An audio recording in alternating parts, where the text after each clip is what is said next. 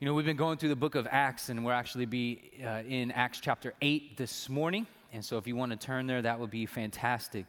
When I was at Biola University, the fairest Christian university in all the land, I'm not biased, but when I was there, we had something that was just really hammered into us, and it was about taking the gospel in every facet of life, every area of life. And I learned there a missiology. Now, missiology is kind of the study of how to do missions and how to take the gospel around the world and to people that are unlike you and all that kind of stuff. And when I was at Biola, I learned this phrase called the other. And it's a missiological phrase, which means the gospel is meant to be taken to the other. In effect, someone different than me. And so we see that actually depicted for us in the book of Acts, where the gospel is being taken to the other. Now, if you remember Acts chapter 1, verse 8, it says that we will, after receiving the Holy Spirit and empowered, we will become witnesses to Jerusalem and then to the others, Judea and Samaria, and to the ends of the earth. And so the missiology of other simply means this: it's taking the gospel to those who differ from you in language, in culture, in race, nationality. It's the other. And we actually see this in Acts chapter 8, where the gospel for the first time is taken to a people group, the other. And I think there's really good implications for us today on what we're going to see in Acts chapter 8. A couple things for us that will help us understand this. I've already mentioned in Acts chapter 1, verse 8, it's in a pivotal verse. It kind of sets in motion how we should read the book of Acts. Remember, you have to have an encounter with the living God. And when the Holy Spirit comes upon you, encountering the living God, then you are sent on commission. But you have to have a vision first. You have to have a vision of who God is and what He's accomplished. And from that vision comes a commission, which means go out and be witnesses. And if you notice, there's a trajectory. There's an ever-expanding aspect to this verse. Jerusalem, Judea, and Samaria to the ends of the earth. So that's an important concept, and you'll see this played out in Acts chapter 8. The other concept is this, and this is the theme of the book of Acts. And it is that we are witnesses of the gospel of the kingdom of God in Christ and by the Spirit. The first time I preached and introduced the book of Acts, that was the phrase that I used. And so I'm going to use that same exact phrase again, that we are witnesses, you see it up there, of the gospel, the good news, of the kingdom of God, which is in Christ. That's an important component. The kingdom of God is in Christ, but it is by the Spirit. The Spirit is working. In the book of Acts, in the opening, Luke, the author, says that the book of Luke, the gospel, his first installment, was the beginning of what Jesus was doing. And Acts is the story of what God continues to do in Christ through the Spirit. So let's read this together, and then we will pray, and we'll jump right into this. Acts chapter 8, we'll start in verse 1. Saul approved of his, being Stephen's, execution. I'm going to be reading out of the ESV, but don't worry, there's gigantic screens behind me with the words on them. And there arose on that day a great persecution against the church in Jerusalem, and they were all scattered throughout the regions of Judea and Samaria, except the apostles. Devout men buried Stephen and made great lamentation over him. But Saul was ravaging the church, and entering house to house, he dragged off men and women and committed them to prison. Now those who were scattered about went about preaching the word. Philip went down to the city of Samaria and proclaimed to them the Christ. And the crowds with one accord paid attention to what was being said by Philip when they heard him and saw the signs that he did. For unclean spirits, crying out with a loud voice, came out of many who had them, and many who were paralyzed or lame were healed. So there was much joy in the city. But there was a man named Simon who had previously practiced magic in the city and amazed the people of Samaria, saying that he himself was somebody great. They all paid attention to him from the least to the greatest, saying, "This man is the power of God that is called great." And they paid attention to him because for a long time he had amazed them with his magic.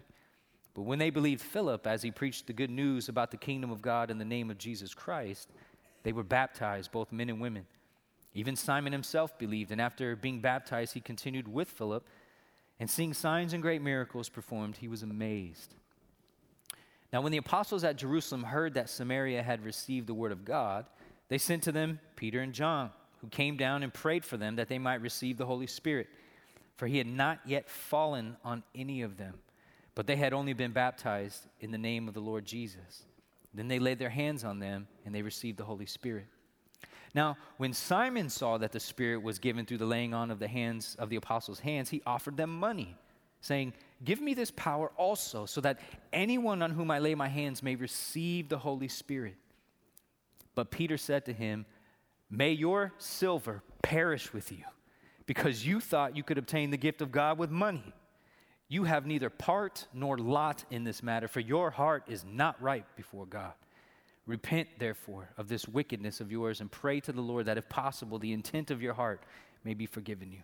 For I see that you are in the gall of bitterness and in the bond of iniquity." And Simon answered, "Pray for me to the Lord, that nothing of what you have said may come upon me."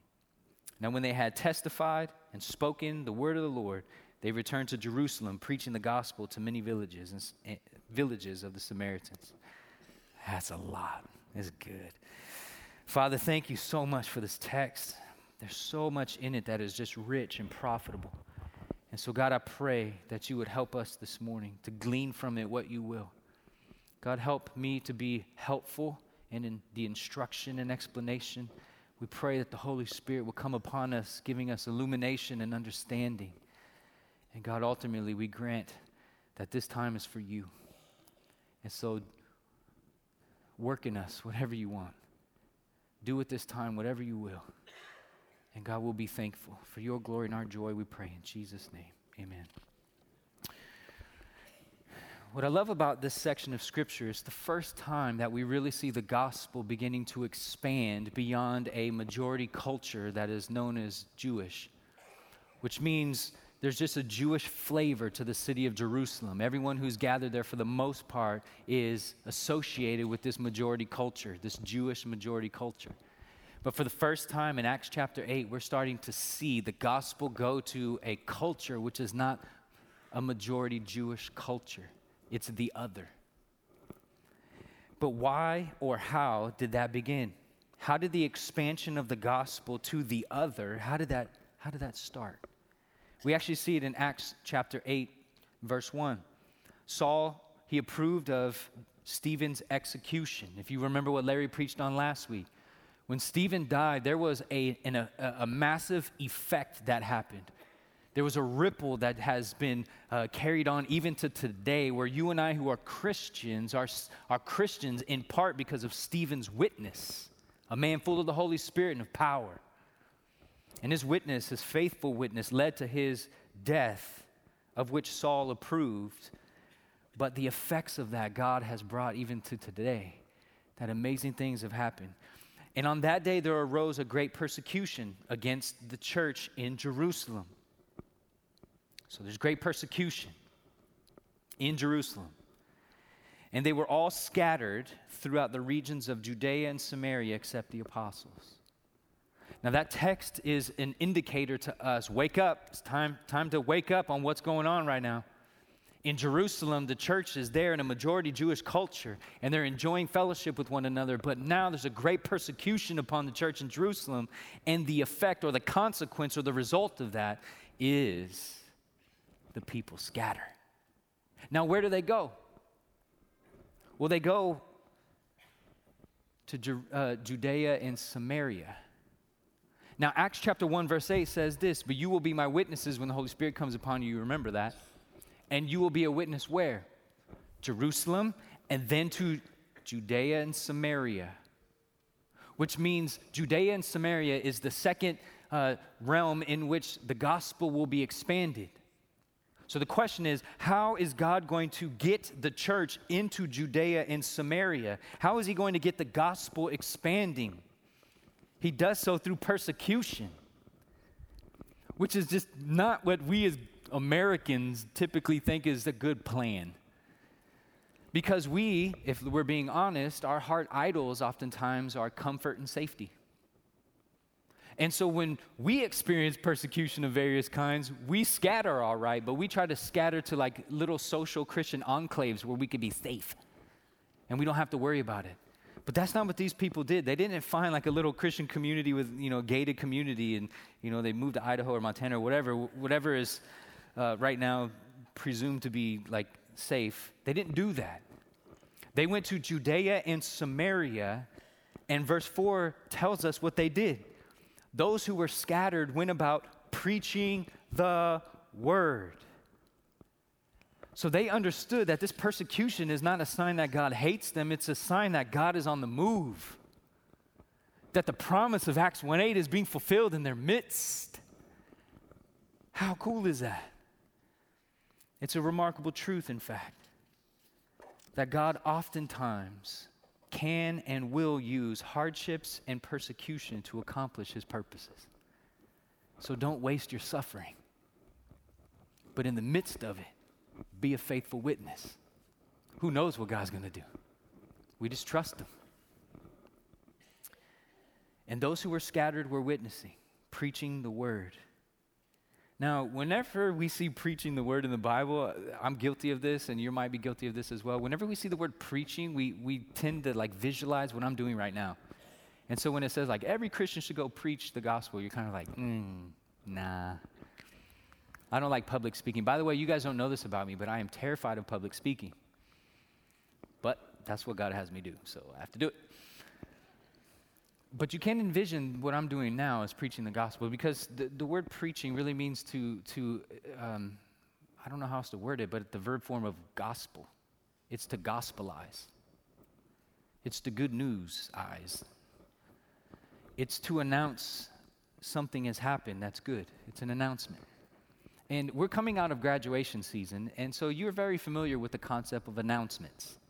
Many of you received, like me, some announcements in the mail about some people you know who have graduated. So announcements kind of work like this. So-and-so has done this thing, and you should come over and celebrate. We get that? So little Susie has graduated from kindergarten, come and celebrate. It's how bad it's getting nowadays, so we celebrate kindergarten graduation. But you get the concept of it. So whether it's high school graduation, college graduation, kindergarten graduation, whatever, it's like, so-and-so has done this amazing feat, come and celebrate. And that's exactly what sharing the gospel is like.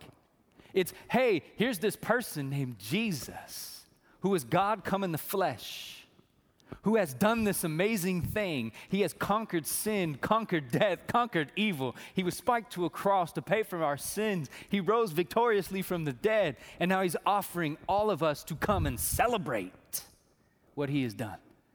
Do you guys get that? It's an announcement. It's not about what we do. The gospel's not about us. Can you imagine that kind of nonsense if you receive a graduation announcement? Little Susie has graduated from Cal Berkeley and come celebrate, and you're like, oh, I didn't know I graduated from Berkeley. Amazing. It's not for you. I mean, it's for you, but it's not by you. You didn't accomplish it. So when we think of the announcement of the gospel, it's this person has accomplished this thing, and we're invited now to celebrate. And that's what church is supposed to be. We're supposed to gather to celebrate. Celebrate all that Jesus is for us. Celebrate all that Jesus has accomplished for us. That's an amazing thought. So these people are going around making this glad announcement of all that Jesus is and all that Jesus has done. They're not hiding in fear. They're out in the open, celebrating. Verse 5. And Philip went down to the city of Samaria. Now, I encountered somebody at a coffee shop recently who told me that the Bible is filled with errors because of this verse. And I kindly reminded them that at this time, they didn't have maps. So when you say down, it doesn't mean south. It means down in elevation. So we quickly Googled whether or not Samaria was a lower elevation than Jerusalem, and behold, it is. So, verse 5, so Philip went down to the city of Samaria and proclaimed to them the Christ. Shocking. Philip, one of the 7 Greek-speaking Jews from Acts chapter 6. He goes to Samaria. He's one of the people that have been persecuted and scattered. And what does he do as he scatters? He himself is proclaiming to the Samaritans the Christ. And the crowds with one accord paid attention to what was being said in verse 6 when they heard him and saw the signs that he did. because unclean spirits crying out with a loud voice came out of many who had them, and many who were paralyzed or lame were healed. Just imagine a scene for a moment. Paralyzed people who can't do anything are getting up, and they're just dancing around and celebrating. And then the last verse 8, is kind of like an understatement. So there was much joy in the city. Well, duh. Of course there's joy in the city. This is amazing what's happening. Philip's out there preaching the gospel, performing many signs. They're all paying attention to him because amazing things are happening. And the power of the gospel is being displayed in Samaria. But I want us to understand that whether it's those who are scattered in Samaria, whether it's Philip himself, or even in verse 25 where it talks about Peter and John going through the villages of Samaria, what they were doing, regardless of their life situation, they were doing the same thing every time. They were preaching the word. They were proclaiming Christ. Or verse 12, they preached good news about the kingdom of God in the name of Jesus Christ. In verse 25, they spoke the word of the Lord, preached the gospel. Do you notice that regardless of where you are and what you're doing, the gospel is central? It informs and brings to bear on everything. That's amazing to me. And one of the things that is amazing is this gospel message can actually be honed in, and a particular component or aspect of the gospel message could be upheld for a particular people group without ever compromising the gospel itself. What I mean is this. In Acts chapter 2, we have Peter standing before a bunch of majority culture Jews preaching the gospel to them. And the source of his authority are the Old Testament scriptures, the scriptures that the Jews themselves believed were authoritative because it is the word of God. So he stands in front of them and he says, Moses said this, the prophets said that, and Jesus is the fulfillment of all of our hopes and dreams and all the promises of God. And the men of Israel sat there listening to this and went, whoa, our hearts are cut. We're laid bare before God. What should we do? And he said, repent and believe the gospel. Now, in Acts chapter 17, something else happens. In Acts chapter 17, Paul is standing before a bunch of majority Greek people, and he leverages in that culture their authority, like things that they believe are authoritative. So he stands in Acts 17 in the midst of all these Greek people, and he says, you guys believe this, do you not? And they say, yeah, absolutely. And he goes, good, because I'm going to prove to you why Jesus is the Savior of the world through your own authoritative sources. You said you believe this. Yes, we do. Well, that stuff points to Jesus. Uh-oh. And now in Acts chapter 8, we see Philip is preaching to them the Christ. Now, unless we have a little bit of a background of understanding of who the Samaritans were, we won't necessarily understand this. You see, the Samaritans, as a people group, they were what some of the Jews called half-breeds. Here's why. The Samaritans are the people as a result of what happened in the northern kingdom in the Old Testament, about 722 BC. Assyria came down to the northern kingdom and took into captivity a whole bunch of the most beautiful, talented, smart people, and they repopulated them in their own country. And then what they did is they took some of the kind of not so great people in the other areas of the people that they conquered, and they transplanted them into the northern area of Israel. And when they transplanted those other people from all different walks of life, they all began to intermarry, which means that the 100% Jews became less so. And their religion got all mixed up, and their cultural values got all mixed up. And so the Jews, who were 100% Jewish by nationality and race, and also by religion and like just kind of culturally, they despised the Samaritans because they thought they were a lesser people because they caved in to the culture and to the world. And the Samaritans, likewise, didn't really have fond thoughts of the Jews either. So there was animosity. That's why the parable of the Good Samaritan should shock us. The Samaritan, who most of the Jews hated, that's why the priest walked over him, this Jewish man picked him up and helped him to heal. That should shock us. Whoa, two people groups that hate each other are helping each other? Yes. So the Samaritans were anticipating the promise of Moses to be fulfilled. Here's the promise that Moses gave. Deuteronomy chapter 18, verse 15. The Lord your God will raise up for you a prophet like me from among you, from your brothers. It is to him you shall listen. The Samaritans had a word for this person. In Greek, we call him Christ. In Hebrew, Messiah. And for the Samaritans, they called him Taheb. Now, Taheb is the fulfillment of this promise from Moses because the Samaritans believed only in Moses' writings, which is the Pentateuch, the first 5 books of the Old Testament. That's the only source of authority that they really held to. So they believed whatever Moses said is true, which is really interesting because that same verse is used by Peter in Acts chapter 3, verse 22 to speak to the Jews. But then later, Peter also says, and the other prophets as well. Now, we see this kind of depicted for us in the woman at the well. You're probably familiar with this text, the Samaritan woman who was at the well. Now, leading up in the beginning of that story, we're told that the Jews don't travel through Samaria. There's tension, there's animosity. But Jesus goes anyways, and he sits down next to this woman who's drawing water from a well, and he begins to converse with her. And as he begins to converse with her and tell her about things that are secrets in her own life, she looks at him and says, I perceive that you are a prophet. I perceive that you are Taheb. And then there's this thing that happens in John chapter 4, verse 28. The woman leaves her water jar, went away into the town and said to the people, come, see a man who told me all that I ever did. Can this be the Christ? Or could this be Taheb? So they went out of the town and were coming to him. The Samaritans were waiting for the Christ. The Samaritans were hoping for the Christ. The Samaritans, man, their whole entire identity was when God would bring the Christ figure, the Taheb, the fulfillment of Moses' promise. And so what did Philip do when he went to Samaria, knowing that that is their value system and that's what they anticipated and expected? He preached to them the Christ. In other words, I know you value this. I know this is important to you. Let me show you how Jesus informs that and fulfills that.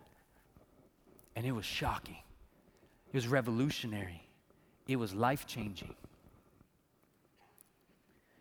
But not only was the Taheb to be a fulfillment of the promise, the Taheb, that figure, was also supposed to be validated or authenticated by miracles.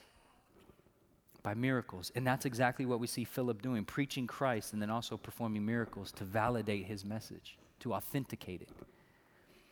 You have to remember, though, whenever we see signs in the Bible, signs are meant to tell us about something.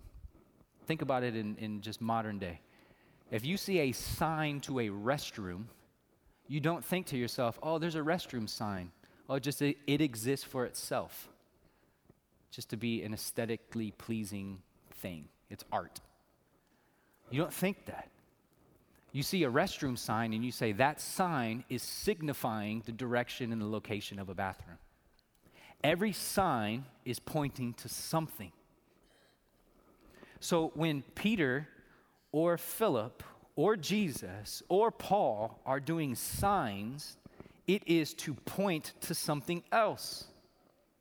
And what is it that it is pointing to? Well, throughout the scriptures, whenever you see miraculous signs being performed, it is because those signs are pointing to God, intervening into time and space in the world in which he created, and to demonstrate his kingship and the fact that he is king over a kingdom.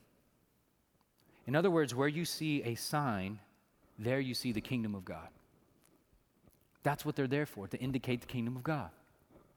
So we see this actually depicted for us. You can see it in actually Daniel chapter 4. You probably remember this, Shadrach, Meshach, and Abednego. It's pretty famous. They're dancing around in a fiery furnace because Nebuchadnezzar thought he could get rid of them by throwing them into this hot furnace. And instead, they're in there dancing a jig and stuff, and people are going, are you kidding me? And they come out high-fiving and chest bumping, and everyone's like, this is unbelievable what I just saw. And so much so that Nebuchadnezzar, having seen this, he actually links this incredible sign to the kingdom of God. He says this in chapter 4, verse 2. It has seemed good to me to show the signs and wonders that the Most High God has done for me. How great are his signs, how mighty his wonders. And then he says this.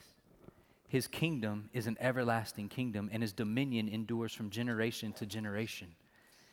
You see, when a sign occurs, it's not to occur on its own, for its own sake.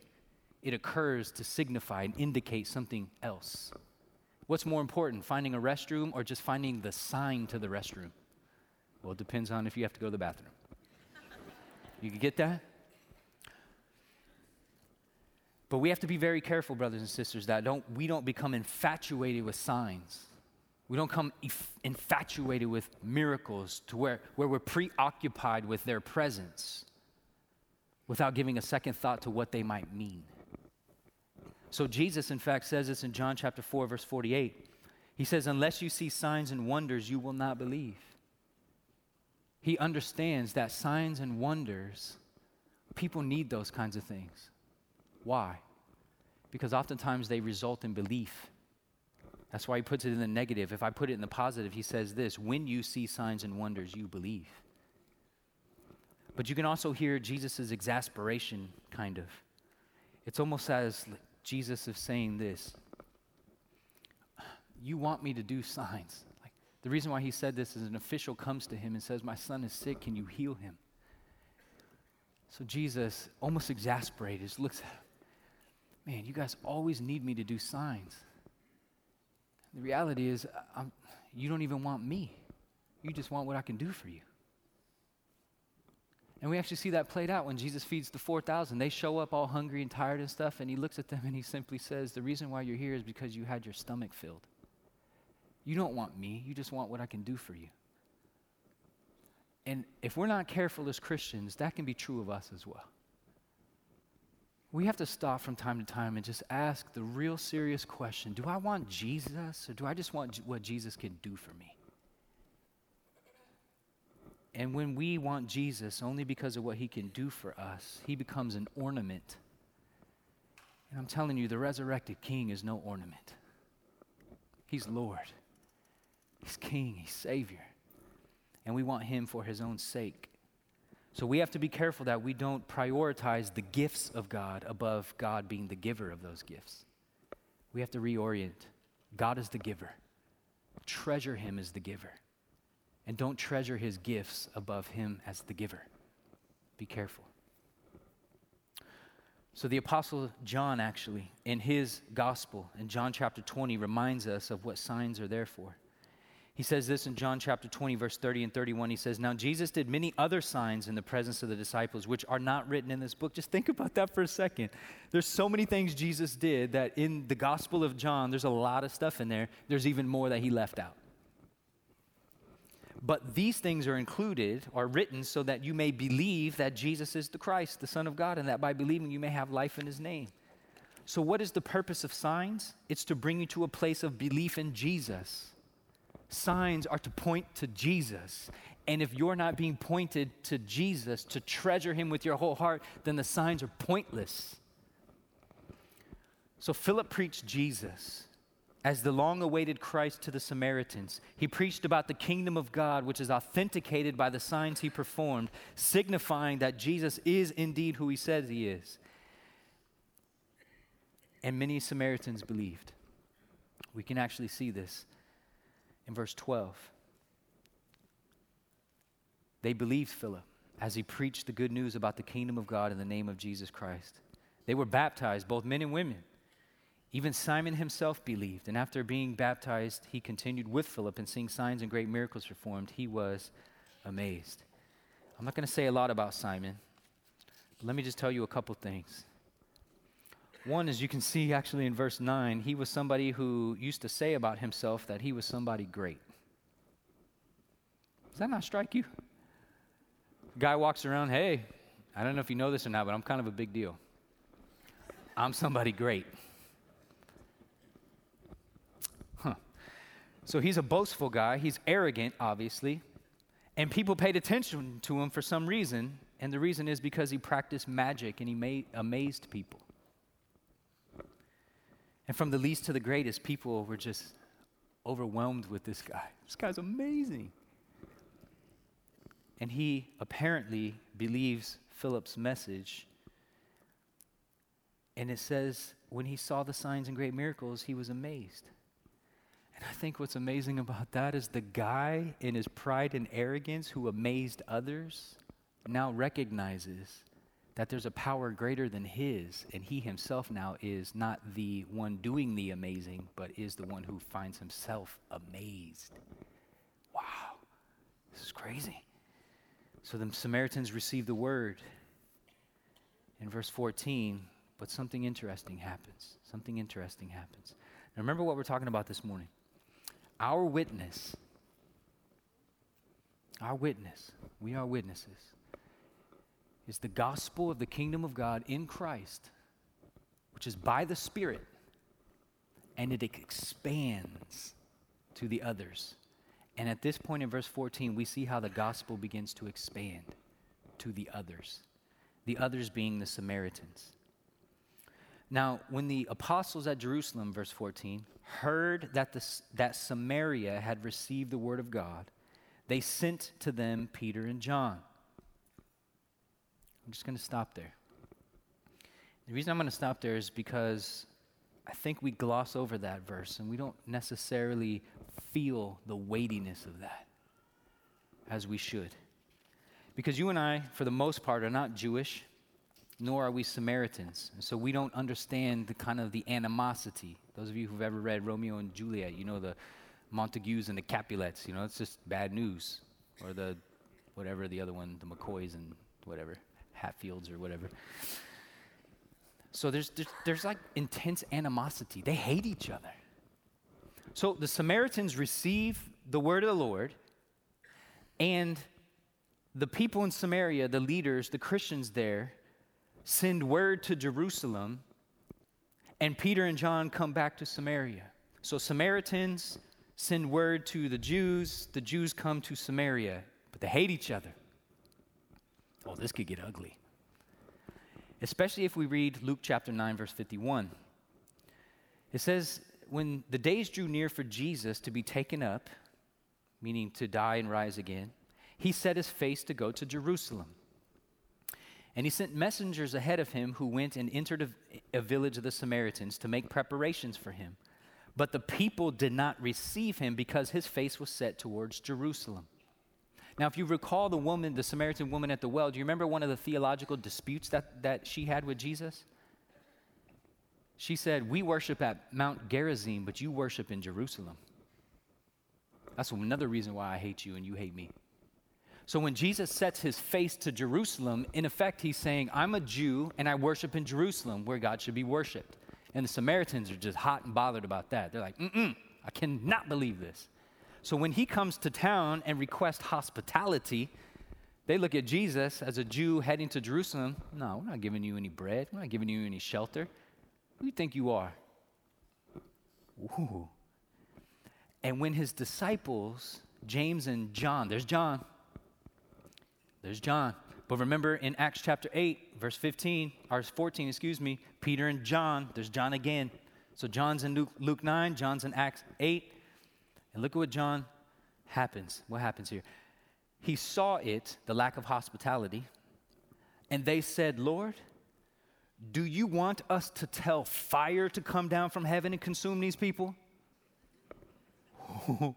But Jesus turned and rebuked them, and they went on to another village. Okay, maybe you're not getting this. Okay, one of the last times the Samaritans saw the Apostle John, he was sitting there breathing fierce venom, asking Jesus if we should have fire rain down from heaven to destroy this people group. So when Philip maybe is in Samaria and he's saying, hey, you know what, we should call the apostles into town, Peter and John.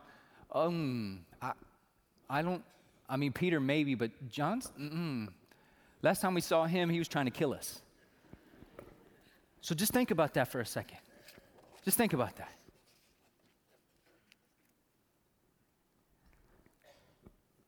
John is heading to Samaria with Peter because he hears that they have received the gospel. Now, I'm going to get into it in a second, but let's read the rest of the text and answer a couple questions. Verse 15. they came down and they prayed for them that they might receive the Holy Spirit.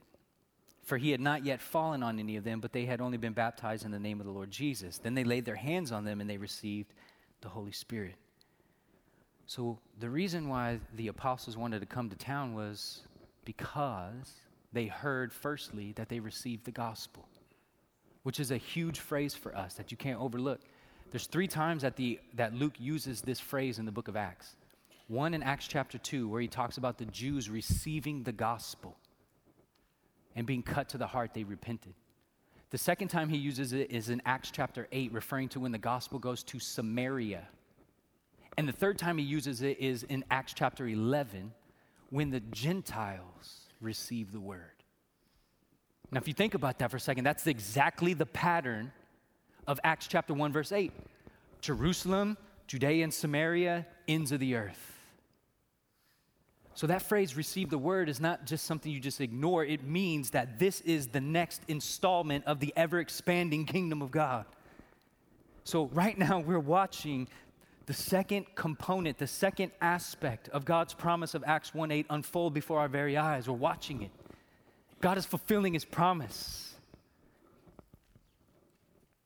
But there's something interesting that happens here. It says they came down so that they might receive the Holy Spirit because the Holy Spirit had not yet fallen on them.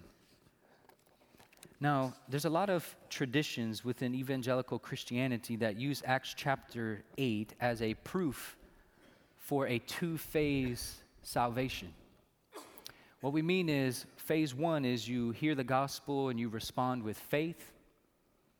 Second phase is that you receive the baptism of the Holy Spirit, and that is made evident by speaking in tongues.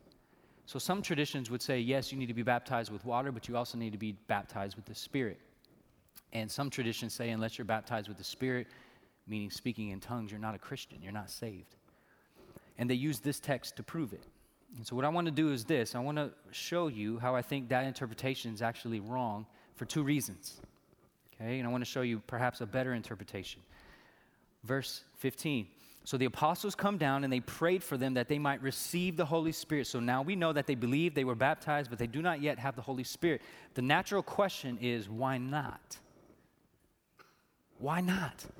Why didn't they get the Holy Spirit right away? Good question. I'm glad you asked. I won't answer it yet. But remember, 2 reasons why I think there's a different interpretation that's a better one. First is the grammar aspect of it. Notice how Luke says this. They came down and prayed for them that they might receive the Holy Spirit. And then look at verse 16. For, or because, he had not yet fallen. He had not yet fallen. And that not yet phrase means that they were fully anticipating that he would fall on these people, but he didn't yet. Tracking with me. So these people believe, are baptized, and everyone sitting there is expecting that the Holy Spirit will come upon them, and they're like, oh, well, that's weird. What is going on? So they summon Peter and John. Can you guys come check this out for us? Something weird's happening. We don't know what to do about it. So we shouldn't read this text as evidence for this is how normal Christians experience the Holy Spirit is by the second phase of salvation. That's not normal. This episode is not normal. This is extraordinary. This is abnormal. This is exceptional. It's not the normal way. So that's reason number 1 is the grammar. The second reason is the context. I've already said this. In this section, they came down because they received the word, that phrase. 3 times it's used. When the Jews received the word, when the Samaritans received the word, when the Gentiles received the word. Jerusalem, Judea, ends of the earth. And so what we can say is this event is meant to capture our attention. And on purpose, God has withheld the Holy Spirit and delayed his coming in order to capture our attention. God wants to do something remarkable here, and he wants everyone to know it. So the question is, what remarkable thing does God want to do and demonstrate? And why did he delay sending the Spirit? Here would be my answer. God wants to make as remarkable as possible and as public as possible the reality that God is now embracing and accepting Samaritans as his own people, which would be shocking for the Jews. Let me help you with that. So 2 apostles show up to an area where they once threatened to call down fire to destroy people, and yet now they show up to call down tongues of fire to heal people. What happened? How did these angry, mad, hating people who wanted destruction now are coming to pray for healing? What had happened? Jesus is risen from the dead. And he gave the promise, Acts 1:8. So it is a public validation what is happening. It's a public validation. As these apostles lay their hands on the Samaritans, they are validating at that moment that both Jews and Samaritans are now one in a new community called the body of Christ, the church. That is significant. It's no wonder why Paul wrote what he wrote in Ephesians chapter 2. Many of us know Ephesians chapter 2 because of verses 1 through 10, and we don't often reflect on verses 11 through 22. Verses 1 through 10, if you remember, is, we've all sinned and we've all trespassed, but God, being rich in mercy, made us alive together with Christ Jesus. It's by grace you've been saved, not according to your own works. We know that. But the consequence or the result or the practical application of that is this. Ephesians chapter 2, starting in verse 11. Here's how it should affect us on a daily basis. Therefore, Paul says, remember that at one time you Gentiles, that means non-Jews, Samaritans included. Remember you Gentiles in the flesh, called the uncircumcision, the other, by what is called the circumcision, which is made in the flesh by hands. Remember that you were at that time separated from Christ, alienated from the commonwealth of Israel, strangers to the covenants of promise, having no hope, without God in the world. But now, in Christ Jesus, you who once were far off have been brought near by the blood of Christ. For he himself is our peace, who has made us both one and has broken down in his flesh the dividing wall of hostility, by abolishing the law of commandments expressed in ordinances, so that he might create in himself one new man in place of the two, so making peace, and might reconcile us both to God in one body through the cross, thereby killing the hostility. And he came and he preached peace to you who were far off, meaning the Gentiles and Samaritans. And peace to those who were near, meaning the Jews. For through Jesus we both have access in one Spirit to the Father.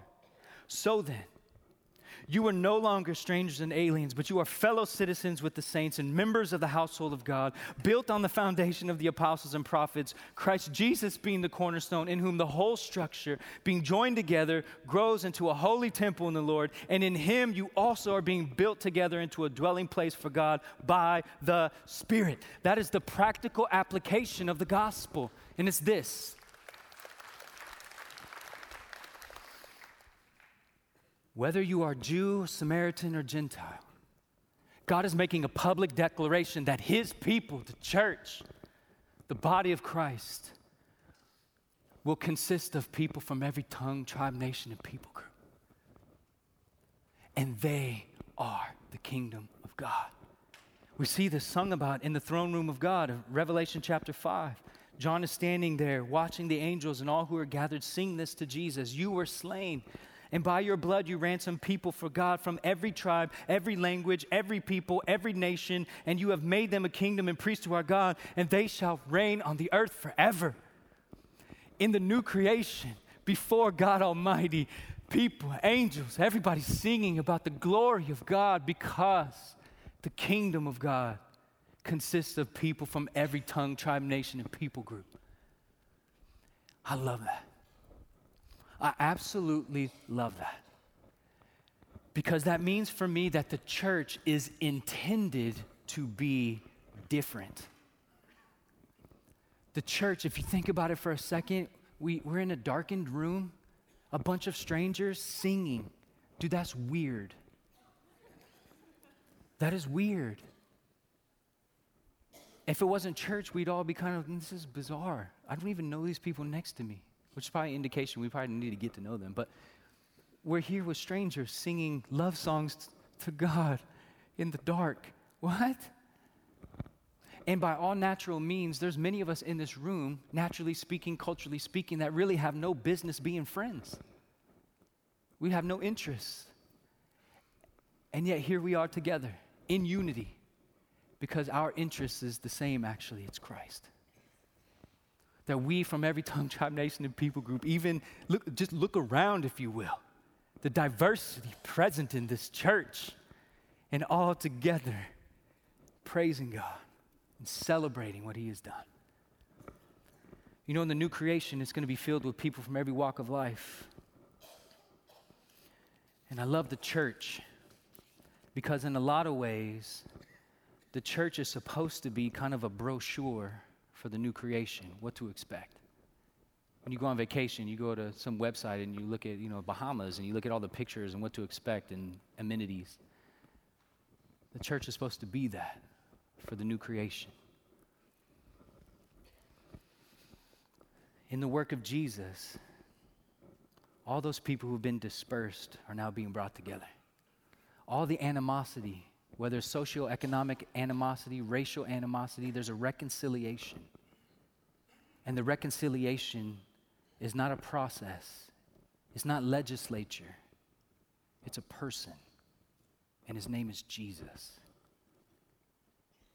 And if we just imagine for a second that this podium represents as a sign of Jesus, if I take somebody who is just completely unlike me, African-American woman or whatever, and me, if her and I are both pursuing Jesus, you notice that proximity-wise, as she grows closer to Jesus and I grow closer to Jesus, are we not growing closer to one another?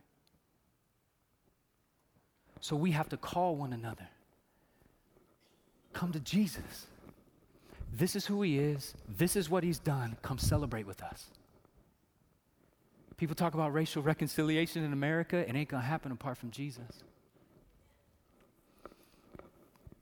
Who is Jesus? He's the King. What has He done? He's reconciled people from every tongue, tribe, nation, and people group and has made them a kingdom and priests to serve our God forever. You want to come celebrate with us? What you have to do is you have to do what the Bible says, repent, receive forgiveness, and welcome to the church. We are diverse, but diversity is not quite reconciliation.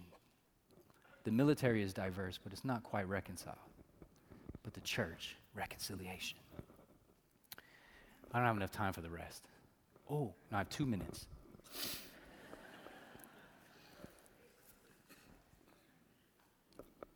Or am I over by 2 minutes? Okay. Let me just summarize this. This amazing thing has just happened. God has made a public validation and affirmation that His people not only include the Jews, but now has extended to the other. And what is Simon's response? He saw the Spirit, verse 18, given through the laying on of the apostles' hands, and he offered them money, saying, give me this power also so that anyone on whom I lay my hands may receive the Holy Spirit. So Simon sees that power and he goes, you know what I want? I don't want power from the Spirit. I want power over the Spirit. And I want to get that by paying for it. So Peter says, you wicked person, may you perish with your silver. So what is the solution? He says, repent. I love verse 21 because he says, you have neither part nor lot in this matter, for your heart is not right before God. And it reminds us, your acceptance or your rejection by God is not dependent upon your race or your socioeconomics. Your acceptance is an answer to a question. Is your heart right before God? Regardless of your background, is your heart right before God? And the way to make our heart right before God is to repent, as he says in verse 22, to receive the forgiveness of sins. Unfortunately, in verse 24, Simon doesn't do that. Verse 25, though, when they had witnessed, that word testify is actually witness, when the apostles witnessed and spoke the word of the Lord, they returned to Jerusalem. And along the way, look at what they did. They preached the gospel to many villages of the Samaritans. Brothers and sisters, that's our challenge. The church is supposed to be filled with the others who are different than us, because God is most glorified in that. So our witness of the gospel of the kingdom of God in Christ by the Spirit is to expand to the others. Brothers and sisters, let's be mobilized. Let's go. So Father, help us, I pray. For apart from your grace, we can do nothing. Apart from the empowering of the Spirit, we cannot witness. So God, I pray for our church that you would grant us a clear vision of your beauty, of your glory, of your grandeur, that you would help us to embrace the gospel, Ephesians 2, 1 through 10. But God, we would also look at Ephesians 2, 11 through 22, that you are in Christ reconciling people who naturally are at odds and are enemies and have animosity. God, you are our peacemaker. And you are building us together as the church to be a dwelling place for God, and you're doing that by your Spirit. So God, make this church, which is your church of Golden Hills, I pray you make us a church that is filled with people from every tongue, tribe, nation, and people group. And I pray that you're glorified because of it. And God, we rejoice because of all that you are and all that you've done for your glory, for our joy, God. In Jesus' name, amen.